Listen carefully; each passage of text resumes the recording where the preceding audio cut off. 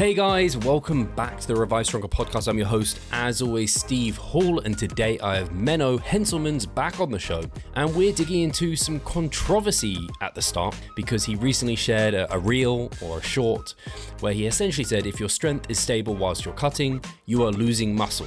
You heard that right. That is, if you're dieting and your strength isn't going up, you're not gaining performance, Menno thinks you very may well be losing muscle.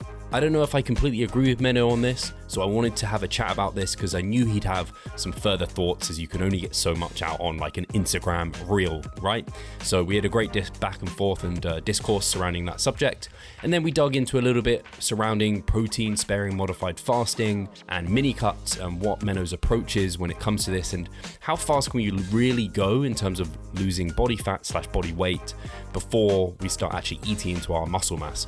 So it was a really, really great chat here. Much more to enjoy during this episode.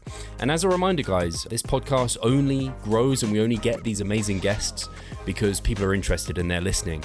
So definitely be sure to share this with anyone you think might enjoy this. Give me and Menno a tag over on Instagram, take a screenshot, let us know that you're listening. And as always, make sure to be subscribed, give us a comment, give us a review. We appreciate you so much. So without further ado, let's get into the chat.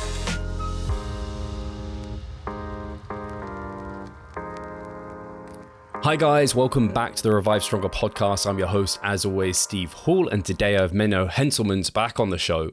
And to dig right into things, Menno, you had, I don't know if this is controversial or not. I don't know if it was one of your more controversial posts, but it was one I saw. It was one of your reels. It was like the harsh reality of when you're dieting. It was essentially, if your strength is stable whilst cutting, you are losing muscle mass.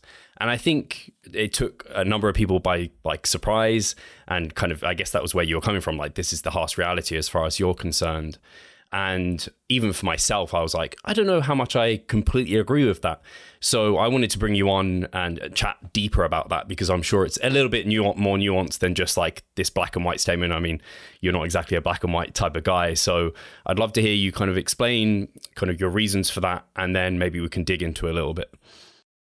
Yeah, so the short version, just the 90-second real version, is that strength is the sum of your morphological, which is primarily size-related adaptations.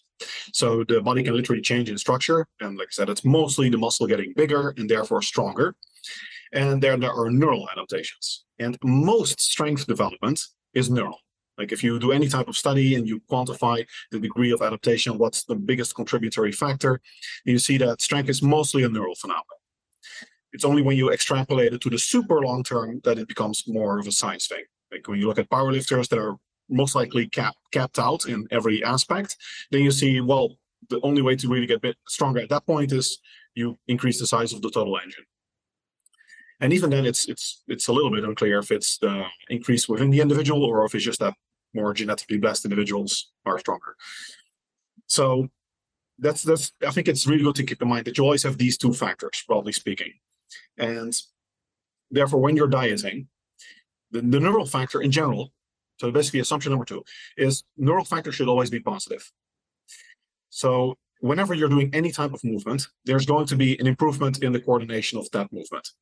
Now, it can be small, it can be big. If you're doing a new exercise, it's going to be very big. If you're a novice, it's going to be super big. If you're first time in the gym and the first time you're doing a squat, it's going to be a massive neural component because your body's figuring out how to do it. If you've been bench pressing for 10 years, your PR hasn't changed in a long, long time, the neural component is going to be teeny tiny. At some point, I mean, theoretically, it can even become zero, but you see that even in powerlifters that have been training for years, they are still making gains at the same body weight. So the neural component is clearly trainable for a long, long, long time, just very incrementally at a certain point. So if you know that you're dieting, you're losing weight, your strength is stable, and we assume that the neural component is positive, then that must mean that the morphological component is negative, and especially if weight's also decreasing. Therefore, it basically follows that if you're not gaining any strength, no caveat incoming after this, then you must be losing size because there's a morphological loss that's compensating for the neurological improvement. I think where many people kind of become confused in that is what do you quantify as strength? So what I have in mind with strength is essentially the sum of all of the lifts in your program. That's like your total strength. And I think a lot of people think of it as like just that one exercise, like, oh, my bench press hasn't increased. Well, if your bench press hasn't increased and you've been training for 10 years with the bench press in your program the entirety of those 10 years, then of course that doesn't mean much that your bench press is still the same. Even it might even have been the same during most of your bulk. However, if the total sum of all of that strength is actually not increasing, so you've had some exercises, presumably, that you haven't been doing for 5 years straight, and if those are also none of them are increasing, then yes, I think the harsh reality is you are losing size. And I think also a lot of advanced individuals in general you don't want to accept the reality that when you are cutting, you are almost inevitably losing some size. Like if I cut to counter shape, I am losing muscle for sure. It's impossible to maintain. In fact, I would argue that for anyone who is at their natural muscular potential or even enhanced potential, but given a certain hormone dose, you will inherently lose some muscle when you lose a significant amount of fat, because research finds that you can maintain more muscle at higher body fat percentages. That's where the finding comes from, that the most muscular individuals on the planet are actually sumo wrestlers, not bodybuilders. And that seems to be the case because, well, when you have that enormous amount of fat, you can also hold an enormous amount of muscle. And even though the ratio is really poor, evidently, in sumo wrestlers versus bodybuilders, the total amount of muscle is still better. And they would not be able to maintain that. It's not like if a sumo wrestler cut down to counter shape, they would crap on all the bodybuilders. So I think that's basically the message. And yeah, I do definitely believe that a lot of people are a little bit too optimistic with their diets, that they feel like, oh, I must be maintaining muscle. If you're maintaining strength, then surely I'm maintaining my muscle mass. Probably not. I think that's really well explained, because those little bits of added nuance there, I think, make quite a big difference for people, where it's like, hey, your level of skill with that movement is going to have a big kind of impact on this. Like you said, it's hard enough sometimes if you've been hack squatting for 6 months in a off season with everything going right to hit a PR over that time, like you're still doing well as someone who's been training for a decade. So during a diet that might plateau, whereas there might be some stuff that you rotate in and out now and then where you are able to see these kind of neural adaptations. So kind of that strength component is that combination of size of the muscle and skill of the lifter. So if they're less skilled and their muscles maintaining, they should still be kind of gaining skill during that kind of diet phase, which I think makes a lot of sense.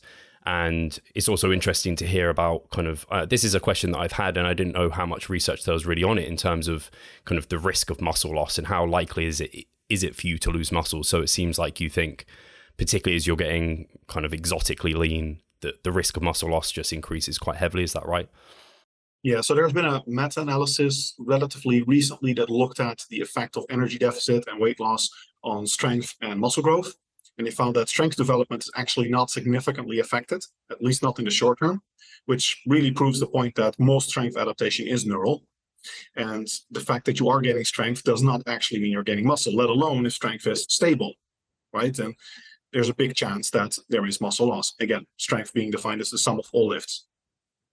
And I think part of the confusion is that people tend to, or like to think of their strength as their PR strength. And that is very iffy, because strength is because it's so neural, it's very movement specific.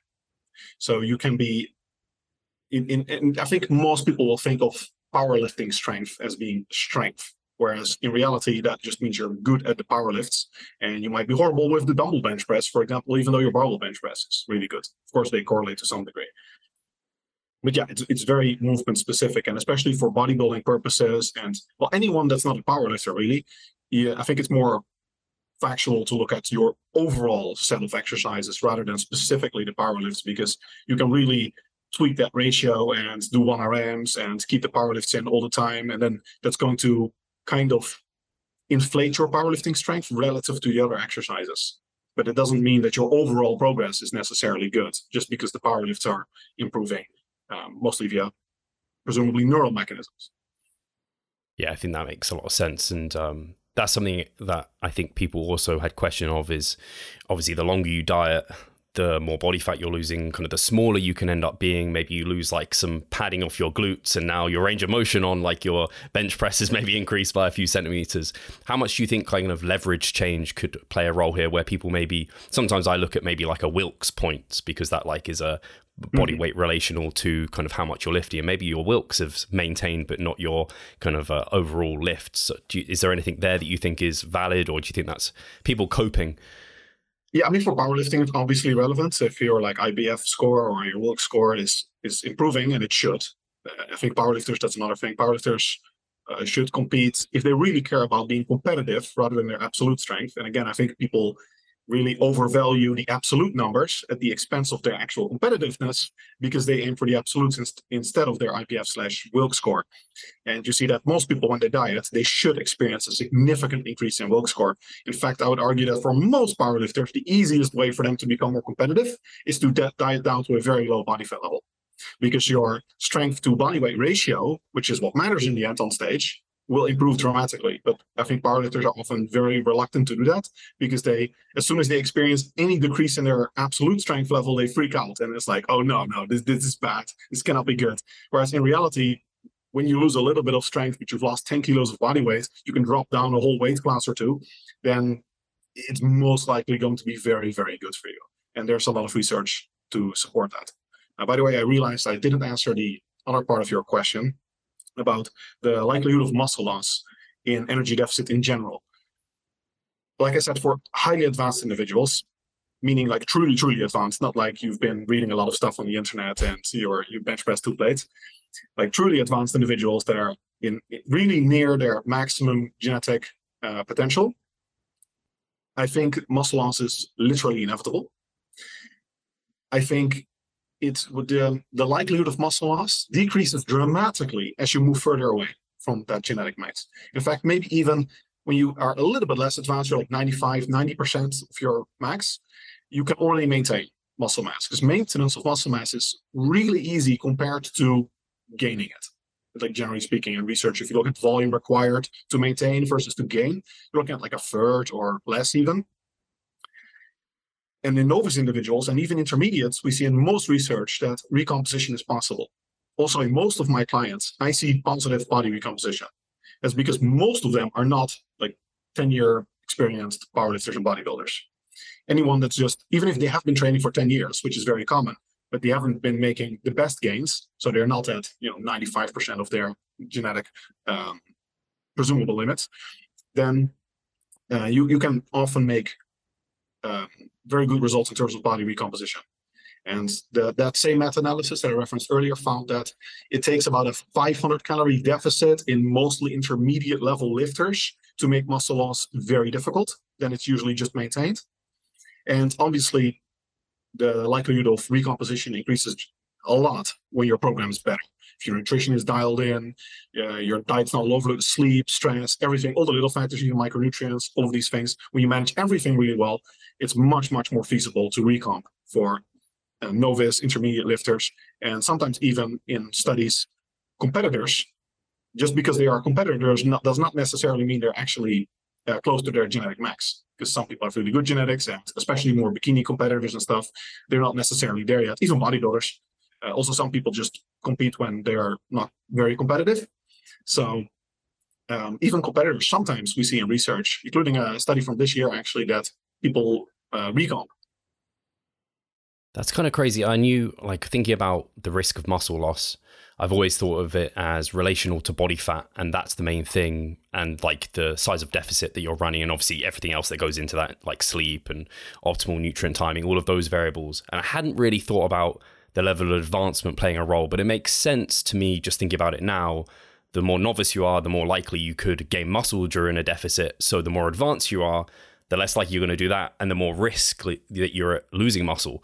I don't think I've ever heard anyone talk about it that way, like you've just described it. Yeah, I think you nailed it on the two big factors, like body fat level and deficit are, I think, the big ones. But the third one I would name is the feasibility of muscle growth in general. Because, as you say, anything that influences muscle growth is also going to influence muscle retention. And then on the Wilks score / leverage change, do you think so? if someone's losing numbers on their bench press or not gaining them, maybe it's stable. Is it a case of potentially it's that leverage influence and it's not a muscle loss factor? Do you think is there a way of deciphering that, or do you think that is a factor to consider? Yeah, that's a very good question. It does seem that strength changes in energy deficit or fat gain. So with either energy balance or change in body fat, even when there's not a lot of change in muscle mass, and it's unlikely that that's explained by neural mechanisms. So basically, when people are bulking, they gain strength easier, and in general, people at high body fat levels, even when their muscle mass is, well, maybe not much higher at least, it seems to have a relatively big effect on their strength.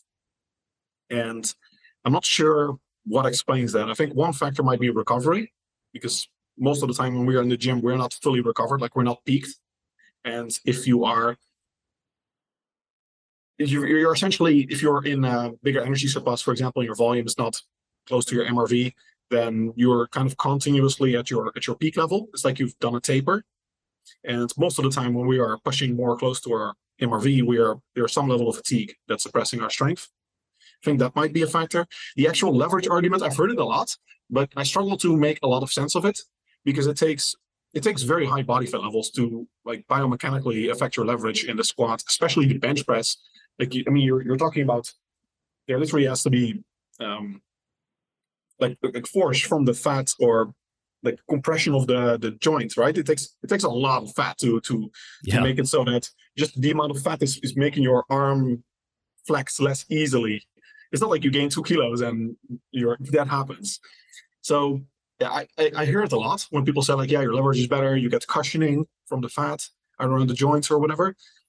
I don't know if that makes a lot of biomechanical sense. I think most of it's probably muscle growth. Like when people get to higher body fat levels, they also have higher muscle mass levels, and they probably underestimate that effect, and especially they overestimate their muscle retention, especially in like super high level competitive powerlifters. So I would say that is probably, based on the current literature, that's the most in line with what we actually have data on. There is most likely an effect on recovery of the energy surplus, so generally being better recovered when bulking versus when cutting. Maybe also psychological effect, and then maybe some leverage effect, but I kind of struggle to see it. Like I like the theory, kind of. It seems intuitively plausible in a way, but I don't think it, when you really think about it in biomechanical terms, it makes a lot of sense. Is there anything I'm thinking the place where maybe you lose the most is going to be around the waist. So your waist becomes smaller. I've had like weightlifting belts, and I'm like, man, I can't even fit in this weightlifting belt anymore. It doesn't go any smaller. I need more holes. That kind of, your core is now not as stable. Do you think that could impact some of the, like, I don't know, an RDL or a squat where you're kind of more impacted by that? Could that influence it more, do you think? I mean, we'd be talking about a lot of mass, and fat mass. Like, why would it inherently make you more stable? I mean, it centralizes your mass more, but it would be such a tiny effect, much smaller than what we see in practice. Yeah. You did mention kind of being under recovered, so like that kind of accumulative fatigue from the diet, or you're going into sessions, especially at the end of prep, you're just glycogen depleted. Could you put that down to an argument of like short-term strength losses where you're not maybe losing muscle in that situation where it's just like you can't perform, kind of what you were talking about there? Yeah, I think most of it's even just neuromuscular. We know, for example, that most lifters are essentially continuously in a state of edema and muscle damage. That's also why when you stop lifting for even a few days, you kind of look deflated and flat sometimes. And that's mostly just water, glycogen, and the fact that the muscles are no longer swollen, which causes the water retention. You get that full look, especially in the days after a workout, is just mostly swelling. And if you work out frequently with, say, at your MRV, then you are pretty much permanently swollen. And well, that's not a problem actually, because in the end you're still gaining muscle. But yeah, you can be in a higher or lower state of kind of permanent fatigue as a result of that. Yeah, that makes so much sense. I guess my final question on this would be, so when you're taking clients through maybe even a contest prep, say at the start and then towards the end, and you're looking at their gym performance and your rate of loss, is there anything at the start of a prep, are you kind of looking for them, again, to be increasing strength, particularly on newer movements? Is there a point where you're like, like, I don't know, a plateau of strength for a certain period of time, or even some performance losses that you make any manipulations? Does that question make sense? Yeah, I always look at performance. In general, in my program design, performance is the number one criterion I look at for everything. So a lot of people, a lot of my clients, they are kind of confused about my program design because for example, they've been doing something for 4 weeks and they're like, isn't it time to switch things up?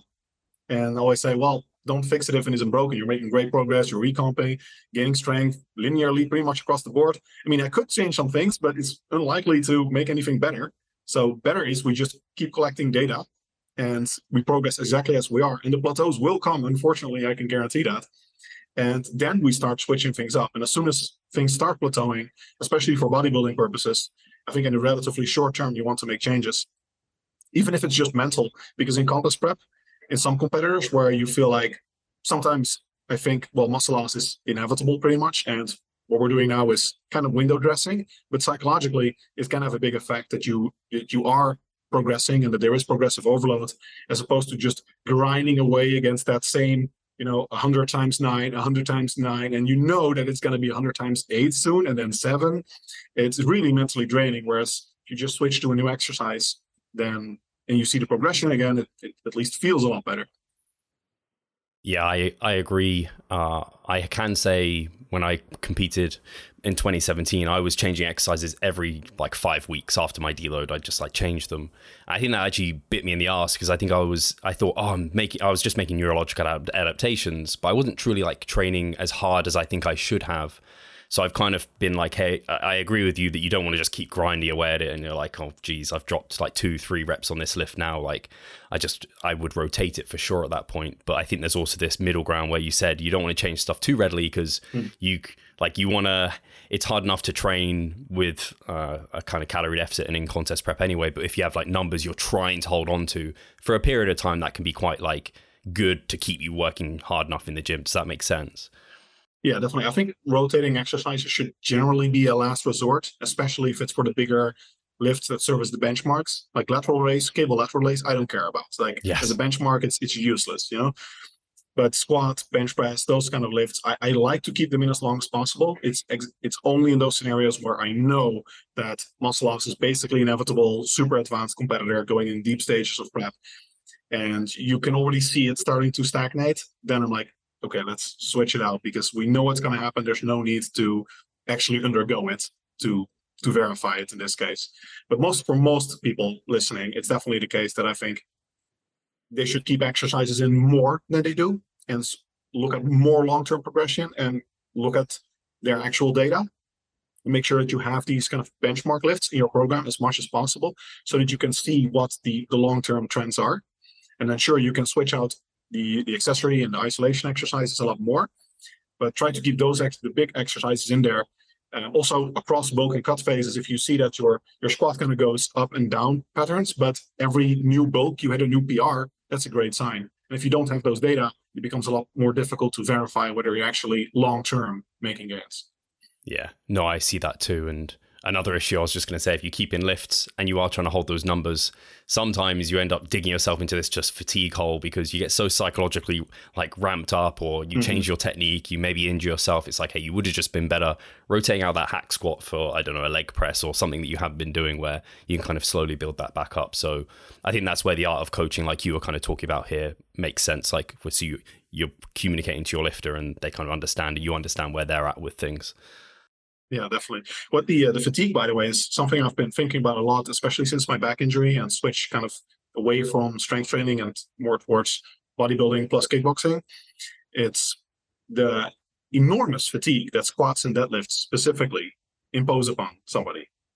And I don't know what exactly causes it. It's surely in part it's muscle mass, but it seems to be disproportional to even the amount of muscle mass involved.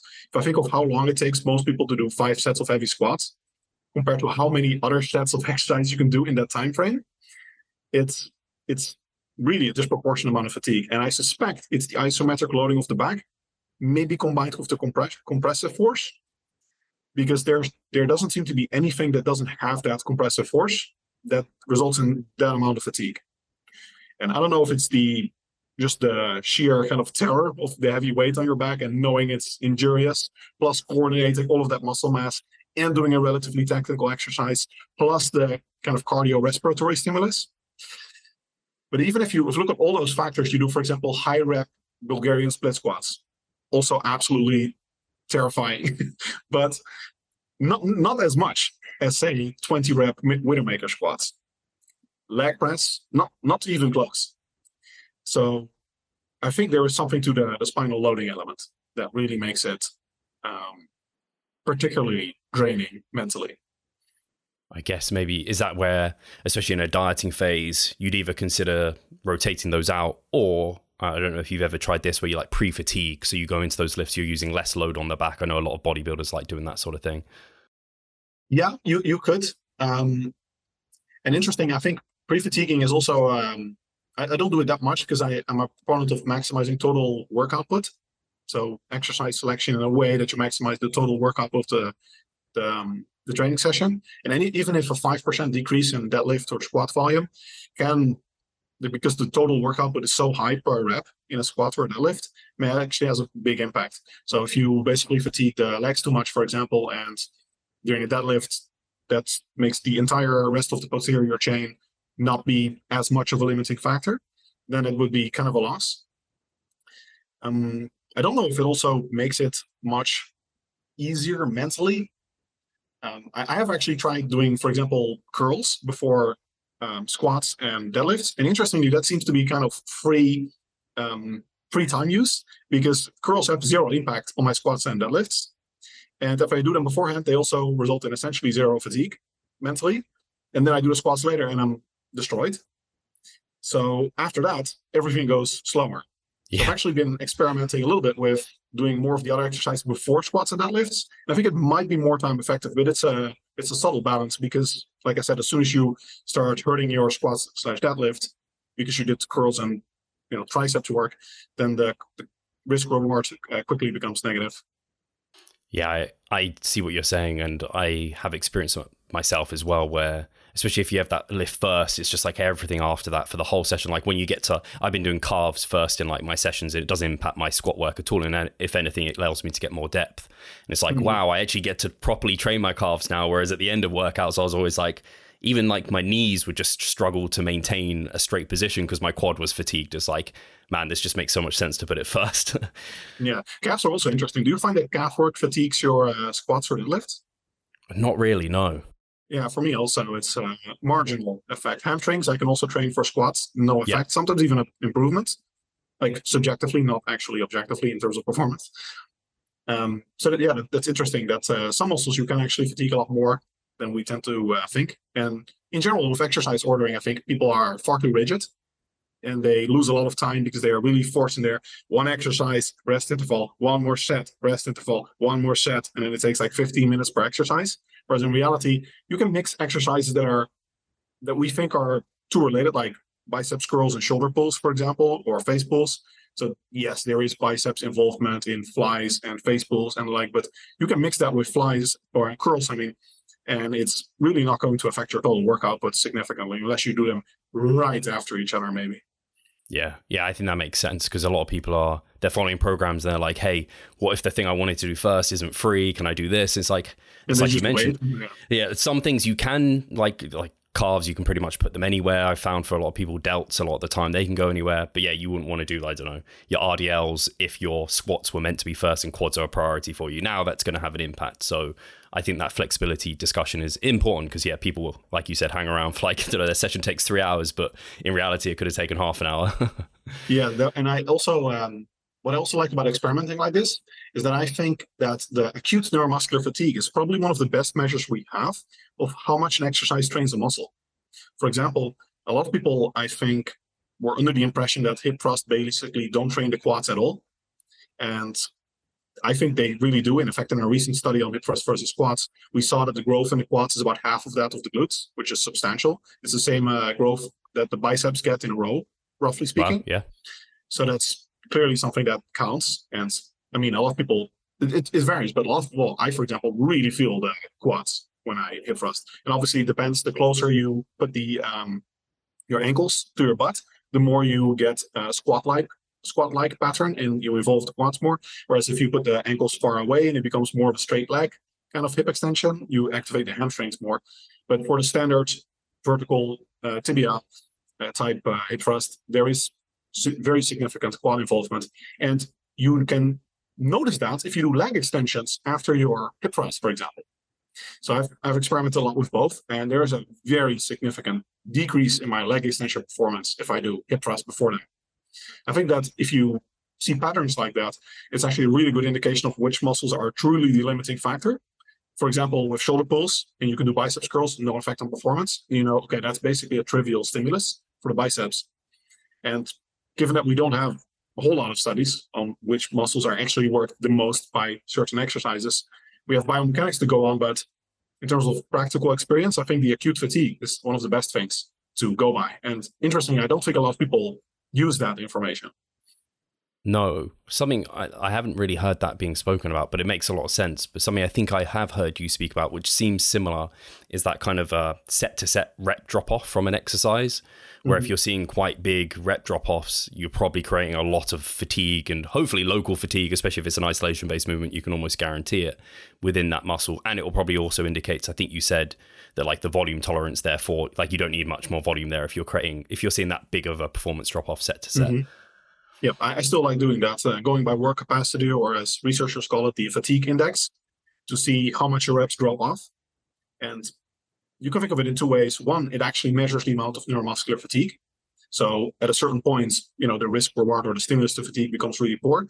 And even if you would question, okay, is it true that if I'm fatigued, the stimulus becomes less? Well, there's also research that the muscle activity decreases. But also, if you simply think of it on a biomechanical basis, if you're doing sets of 2 reps at a certain point, that's simply not a lot of tension you're still imposing on the muscle.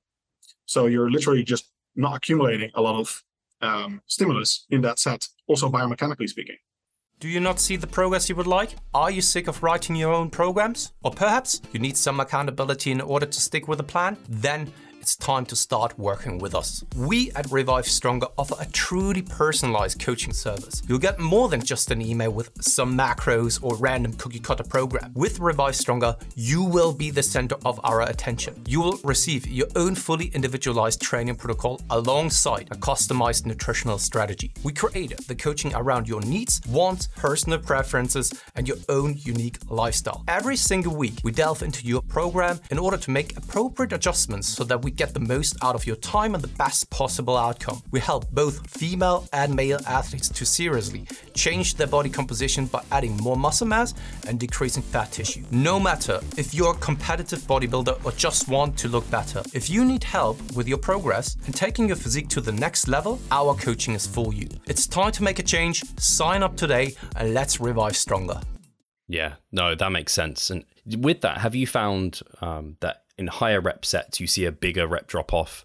Like I found on my lower rep sets, quite often I maybe drop 2 between, and I'm staying at a similar kind of proximity to failure. Whereas my high rep stuff, it might see like 4 reps drop off, and then it is like 2, 2, 2. I don't know why that happens, but I've just noticed it time and time again. Yeah, I think that is like a reality of things, that high rep work and lower intensity training in general induces more neuromuscular fatigue. It's a super counterintuitive thing, but very reliably observed in research. And you can also observe it yourself. Also mentally, like, yes, a 3 RM in a squat is heavy, very mentally draining, but 15 RM is a whole different ballgame. So it makes sense for 2 reasons. One is that when you do a set of 15 RM, by the end of the set, you're so fatigued that you cannot lift your 15 RM anymore if you're going to failure. That's objectively more fatigued than not being able to lift your 3 RM anymore. And also, again, biomechanically, the total work output is a lot higher. And we know the total work output is also quite strongly correlated with total amount of fatigue. We also see it in endurance training research, for example. So I think it makes a lot of sense that high rep work is very counterintuitive, but actually very sensible. High rep work is more fatiguing than low rep work. Yeah, I think that's definitely something I've seen kind of said, and in some way, like I don't know Like with some lifts, it definitely feels that way. Actually, no, I guess it does feel that way. It's just some lifts, it's impractical to lift low reps. Like you can't lift low, like below 10 reps on like a leg extension. I don't know how practical lateral raise. It starts to become a little bit like not something you can do. But if you consider, I guess, 10 to 20 versus 20 to 30 on a leg extension, yeah, that 20 to 30 starts to sound pretty fatiguing. Yeah. And I think a lot of people also, they don't go to failure on the 30 RM stuff, because they might go to failure on the 8 RM stuff, in part because it is more fatiguing. They don't go to failure on the higher rep stuff. But sometimes you can really see, if you haven't done it, you really have to push yourself to a new level, because there's that rep where normally you would feel like that is probably the last one. And then you can just keep grinding for like 10 reps more. Yeah, especially on a leg extension, you're just getting to like the burn territory. And it's like, yeah, maybe there's 10 more reps whilst it's burning. Like this is going to be hell. Is there anything to, I guess, with the heavier loads, it's more axial loading maybe at that point. So you could argue, hey, what if we're using lighter loads, we're getting less of that axial fatigue? Do you think that plays into it at all? Maybe, because in between reps for a squat, for example, you still have the weight on your back. But generally speaking, for like the connective tissues, at least for like joint health, high reps are a lot easier on the joints than low reps. Like anecdotally, at least, we very clearly see that there's a lot less pain, and people that are injured, they can often do an exercise for high reps without pain, but at a certain training intensity, certain load, it becomes painful. So I don't know if that makes a difference with like subjective fatigue. Yeah, I guess it's that, like you said, it's the joint and ligament fatigue versus like the neuromuscular fatigue. And I guess I'm pretty sure your perspective is use a wide range of rep ranges, because I know some people are like, hey, high reps are very fatiguing, so just do low reps. It's like, hey, like there's benefits to using a combination here. Yeah, I would almost always recommend a combination. And I think especially joint health is super undervalued, because a lot of people, basically any lifter, runs into injuries at a certain point, except the most genetically blessed individuals. Most people, they will run into injuries, tendinopathy and stuff, and they will take that as a sign that that volume is too much. And that volume is only too much with the current configuration of your program right now. It might be a result of your nutrition, your training, your lifestyle, and in particular, your exercise selection. And I think exercise selection and in training intensity have a huge effect. Because for me, for example, if you give me heavy squats and bench presses, and you're going to do those decent frequency, decent volume, I'm going to get elbow and knee injuries really quickly. And you can probably quadruple that volume if you have me do a lot of cable work, a lot of different exercises for all high reps. And yes, there is more neuromuscular fatigue, but I can still handle a lot more total volume, because the neuromuscular fatigue, I think, is much less of a true limiting factor for most individuals than, first of all, just mental total capacity for volume, and probably secondly, injury, MRV, if you will. And then thirdly is truly the neuromuscular system for most individuals, the limiting factor. Yeah, that makes sense. And on that note, something that's just cropped into my head, I don't know if it's ever been looked into, is like the length of time you spend in the eccentric. Obviously, the slower eccentric you do, the less load you're going to be able to do for the certain number of reps. Is there any data looking into using different eccentric speeds and trying to like maximize a stimulus to fatigue ratio? For muscle growth, it usually doesn't matter in most studies. So that would mean that you indeed have this variable to play with in terms of stimulus to fatigue, because even if muscle growth isn't directly affected, it might be the case that you can handle more volume if you do your eccentrics a little bit more slowly. There is one study by the Brazilians from Pereira et al. That found a trend for greater benefits with 2 versus 1 seconds during curls, if I remember correctly.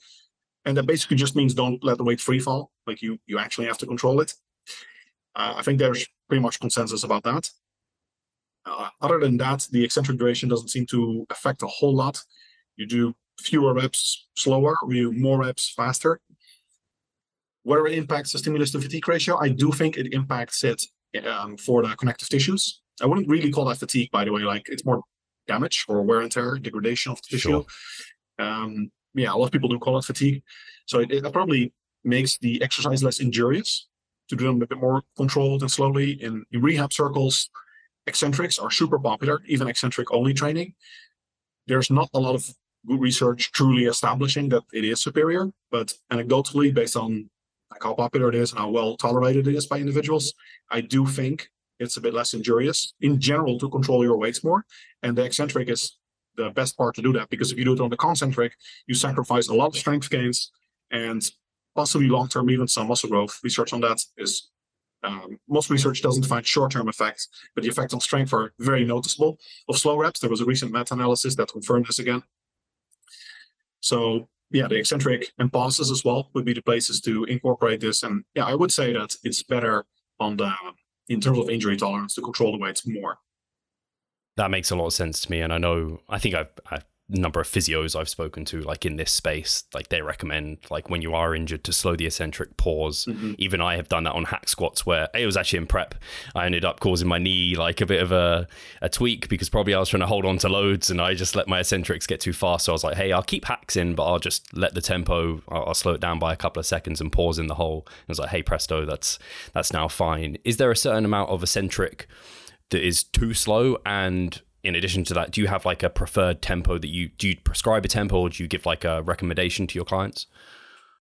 Generally, I use just control eccentric, explosive concentric, and I typically recommend like split second pause to ensure that you do get that full range of motion, and really also you decelerate the weight, which kind of emphasizes the eccentric, because if you bounce, basically you don't fully decelerate until you accelerate, then you're kind of understimulating the eccentric. And we know that the eccentric is more stimulating, especially at long muscle lengths, than the concentric, in large part simply because you're capable of doing more work. Like muscles are stronger, they can produce more force, more tension during the eccentric phase than the concentric phase. So yeah, that's my general tempo recommendation. I think what you did is a really good application of using advanced programming to increase your MRV essentially, and not just accept that or think that, oh, I cannot sustain this volume because I got injured. Like, you can sustain the volume if you modify your program intelligently. So that's exactly what we talked about. And in those cases, it can make sense. The big problem with slow eccentrics is tracking progress.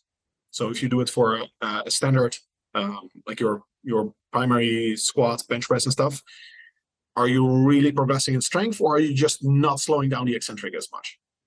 And that's, I think, monitoring progress for my methods is super important, because progress determines all the modifications I do for the program. So that's actually a big deal, even if theoretically it doesn't influence muscle growth. It does influence your ability to monitor and adapt your program. Super slow eccentrics might become detrimental, but you would have to go like insanely slow. Like for the concentric, it's very clear that it is the case. I think the 10-second reps were in Brad Schoenfeld's or Griggsik meta-analysis. They were a bit worse also for hypertrophy. Also, it just becomes really difficult to truly train to failure when you're doing like 10-second repetitions. But I think it's the concentric only. The eccentric is never really going to be the problem in that regard, I think.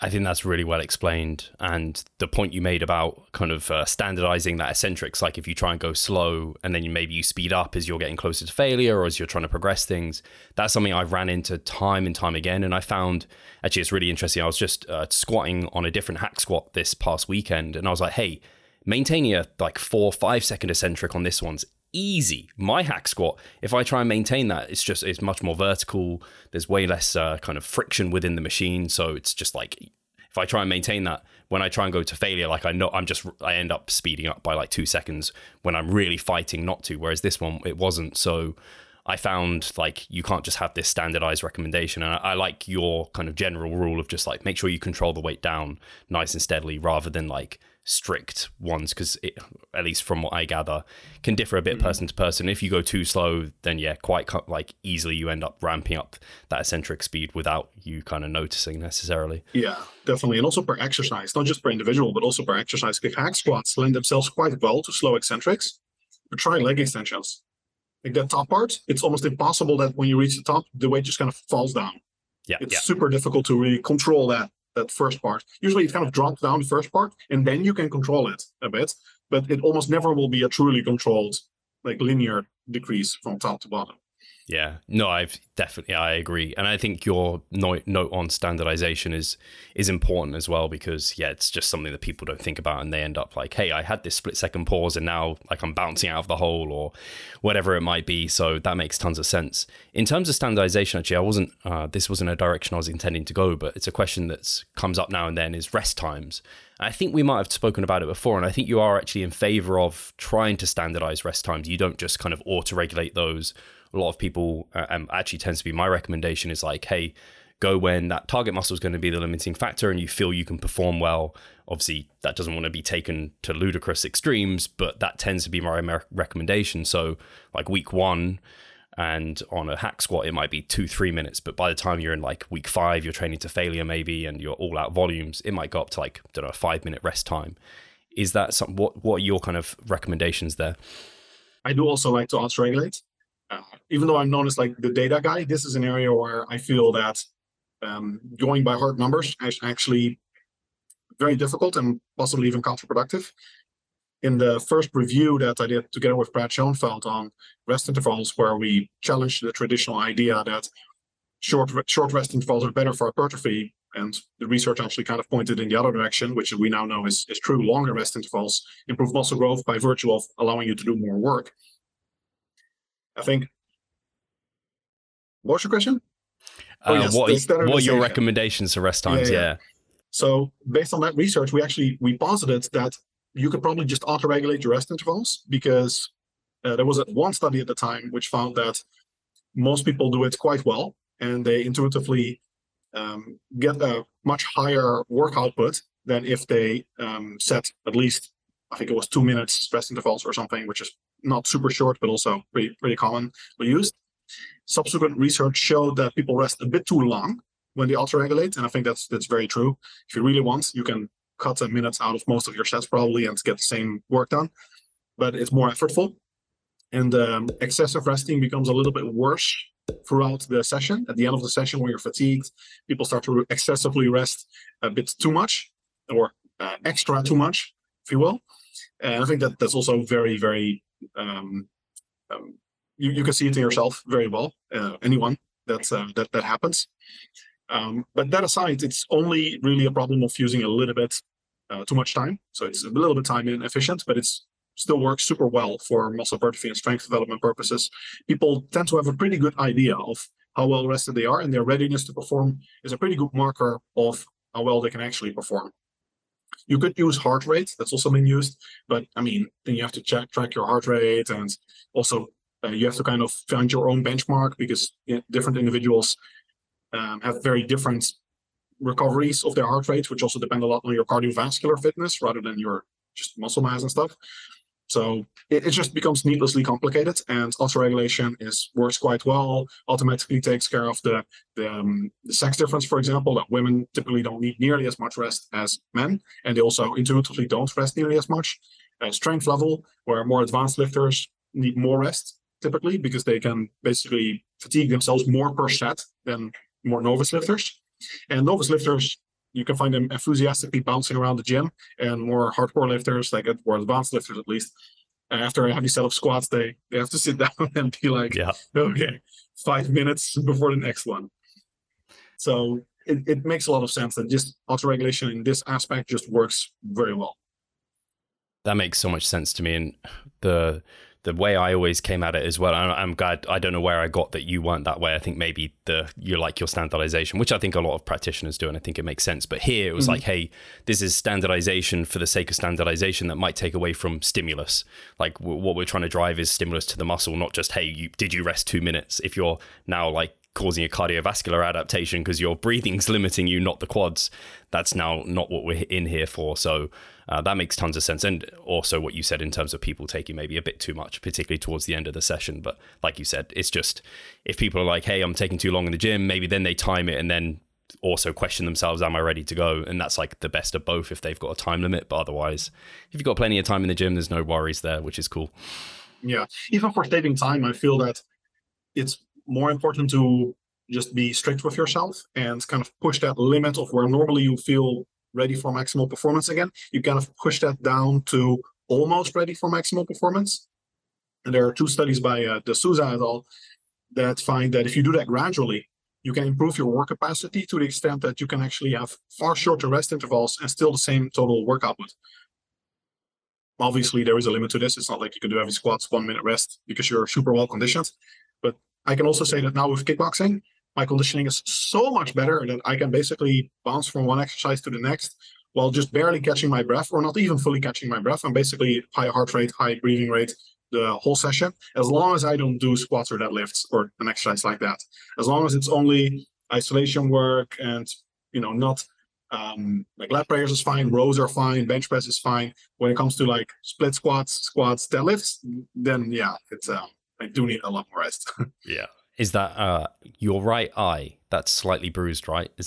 Am I right in saying that, or is it not? And yeah, it's yeah, one of them, yeah. That one, it looked like it maybe was slightly swollen from kickboxing. Is that? I don't know if we got time for this. Hopefully we have. It actually loops back round to the start question where we're talking about kind of losing strength or rather not gaining strength and maybe losing muscle mass, and talking about rate of loss, because you also had a post on protein modified sparing fasts, and you had like an equation, how to work out your calories. And this brought about just a question to me of like, how fast can we lose fat at like various times? We kind of talked about obviously having your kind of stuff in check in terms of nutrition, sleep, and all of that. Obviously body fat as well. And then you mentioned level of advancement. I don't know if there's a time component to this as well, but how did you kind of come to the kind of maybe calorie equation that you came to in that? And then is that specific for protein modified sparing fast? And yeah, I'm kind of interested in how you come to like your chosen rate of loss for an individual. Yeah, so I mean, those are definitely, that's a simplified model. In general, the most important thing to know is that the higher your body fat level, the lower the likelihood of muscle loss, and therefore the bigger you can push the energy deficit. So the higher your body fat level, the more aggressively you can diet. That's well established now, I think. And the difference is massive. In contest prep, we see that any excessive deficit will very quickly result in muscle loss. In obese individuals, there's now good evidence, including, I think, even 2 meta-analyses that find that the rate of weight loss has no effect on muscle loss. So obese individuals can basically just lose fat as quickly as they can. And the only constraint is what practically they can do. And then as they get to healthier body fat levels, that's going to be a lower rate of fat loss that they can sustain. Then when they get to overweight, healthy body fat levels, then you do have to pay attention to the actual energy deficit. There is such a thing as too much, but it's still big. Like research on, I think Miro et al. Looked at overweight individuals, and they compared like 40 versus 50% energy deficit, and they found the 50 was definitely pushing it, but I mean that's 50% deficit. And if we compare that in a recent study, found that in relatively lean, strength-trained women, also doing concurrent exercise, they compared kind of unintentionally, but 20 versus 50% deficit, I think it was. And 20% was a lot better, even just for 1 week diet. The 50% energy deficit already resulted in muscle loss and really bad effects on hormonal health and performance and stuff. So when you get to basically the level where you can see some abs, especially in men, then you need to be a lot more careful. And even short-term diets like PSMF diet, you would have to do it for a matter of days. Like the mini cut would be truly mini, in the sense of not 2 weeks, which is kind of the common since Lon McDonald popularized the PSMF approach. 2 weeks is way too long, I think, for most lean lifters. So I typically go by, like in the post, I say, just as a super rough measure, if you see any abs at all, like any ab definition, then you need to limit it to 2% of body weight loss, which can often be just a few days for most individuals, because the weight's going to come flying off. And basically, as soon as you get the first whoosh and a little bit more fat loss, you pretty much have to stop it, and you have to go to something more conservative. And if you don't have no ab definition at all, or for women, you have to really think of either just think of it as 25% body fat-ish, that the cutoff point roughly, or like any ab definition in favorable lighting with belly dancing movements, whatever, that you see something, because women often, especially if they don't train the ab, they don't have like the 6-pack that men have. But yeah, 25% roughly is going to be that cutoff point where you even a PSMF would have to be just a few days rather than a week or 2 weeks. So that's the most important thing. Just really slowing it down as you get leaner. And as for the exact numbers, I like to do, even for protein sparing modified fast, I found just by looking at a lot of client meal plans that 8.3 times protein, funny enough, that's the kind of two thresholds that worked quite neatly, maybe due to the inherent ratios of protein to calories that you see in chicken and white fish and those kind of foods that you commonly eat. 8.3 times protein seems to be the point where it's just impossible to make meal plans that are not absolutely brutal and malnourishing. So that's, in any scenario, I consider the minimum. And then 9.7 times, or if you just want to make it easy, 10 times protein is basically the point where I think for a lot of people it already becomes very difficult. And you really have to sacrifice, you have to go down to just the super lean protein sources plus veggies. So that's more for, especially PSMF for individuals that are already very lean, or people that in general don't want to just be absolutely miserable during the PSMF. And then most researchers would barely call that a PSMF anymore, because you might still be at 100 or 1,500 calories for a guy. Whereas most researchers even are happy to recommend 600 to 800 calories during a PSMF diet. But yeah, I do think that even during a PSMF diet, even if it's only 1 week or something, you want that minimum level of vegetables, micronutrients, protein, essential fatty acids. Yeah, that makes sense. And yeah, that's where I was kind of coming from with the aggressiveness of the diet. You have to take into consideration the time component, because if it's super aggressive and you're already in, like, I don't know, all these other factors, like you said, you're lean and more advanced, maybe these sort of factors, you're going to have to do it for a very, very constrained period of time. It just brings me a question. I don't know if you've seen it, it's called an Alpert paper. I haven't read it. It was a limit on the energy transfer from the human fat store to hyperphagia. And I've heard a few people, it's not new at all. No. It's been around a while. But it kind of tried to give a calorie number. I think it was 22, or it might have been changed to 30. It's in and around this number of calories per day of body fat was the fastest that fat could be liberated. So it's like, you can't go faster than that. Does that have any, is that something you take into consideration? Is that anything that plays a role here? I remember looking at this a while ago. I don't remember what the methodological limitations were, but my conclusion from that was that in practice, there is actually no limit. Sure. And we also see in research that basically the bigger the deficit, the faster the fat loss. In overweight, obese individuals, like I said, you can literally just go as low as you can. The threshold, if anything, seems to be more like 800 calories or fewer.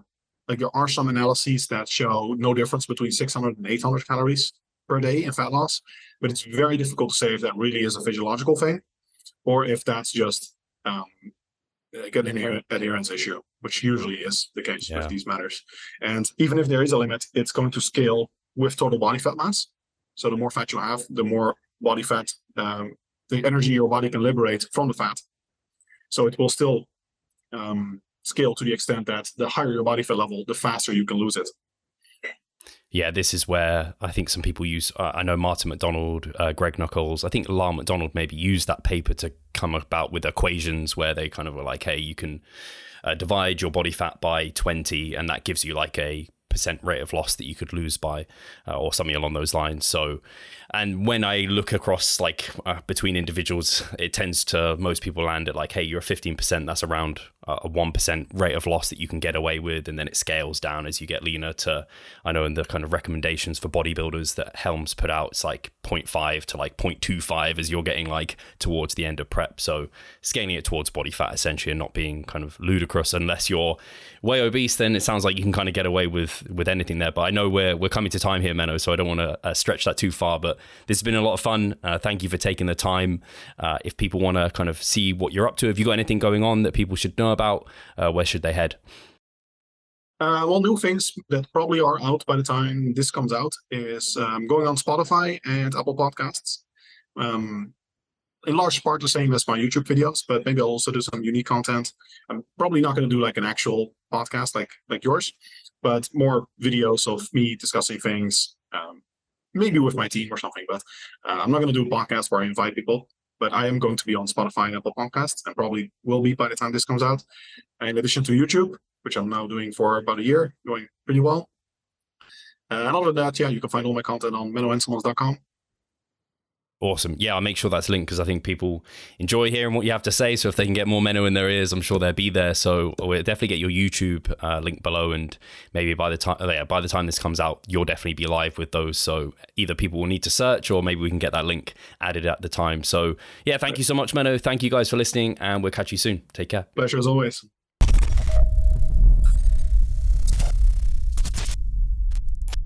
Losing weight fast while maintaining muscle mass. Sounds too good to be true, doesn't it? It isn't though. It's reality, and we know how to do it, and we will help you achieve this. The Minicut Movement is an 8-week fat loss program to make you lose a huge chunk of fat while maintaining muscle mass at the same time. We will support you from the beginning to the end so that you see the results you would like to and come out of it much stronger. You'll receive a fully automated spreadsheet that is based on your nutritional needs. You can choose between 6 different male and female training templates. Over 30 videos will guide you through each and every single step of the Minicut so that you're getting the most out of your journey and that you always know what to do. But the best thing is that you can start whenever you want. The Minicut Movement is open 24/7. So if you want to learn more or you're ready to sign up, hit the link in the description below. So let's revive stronger together.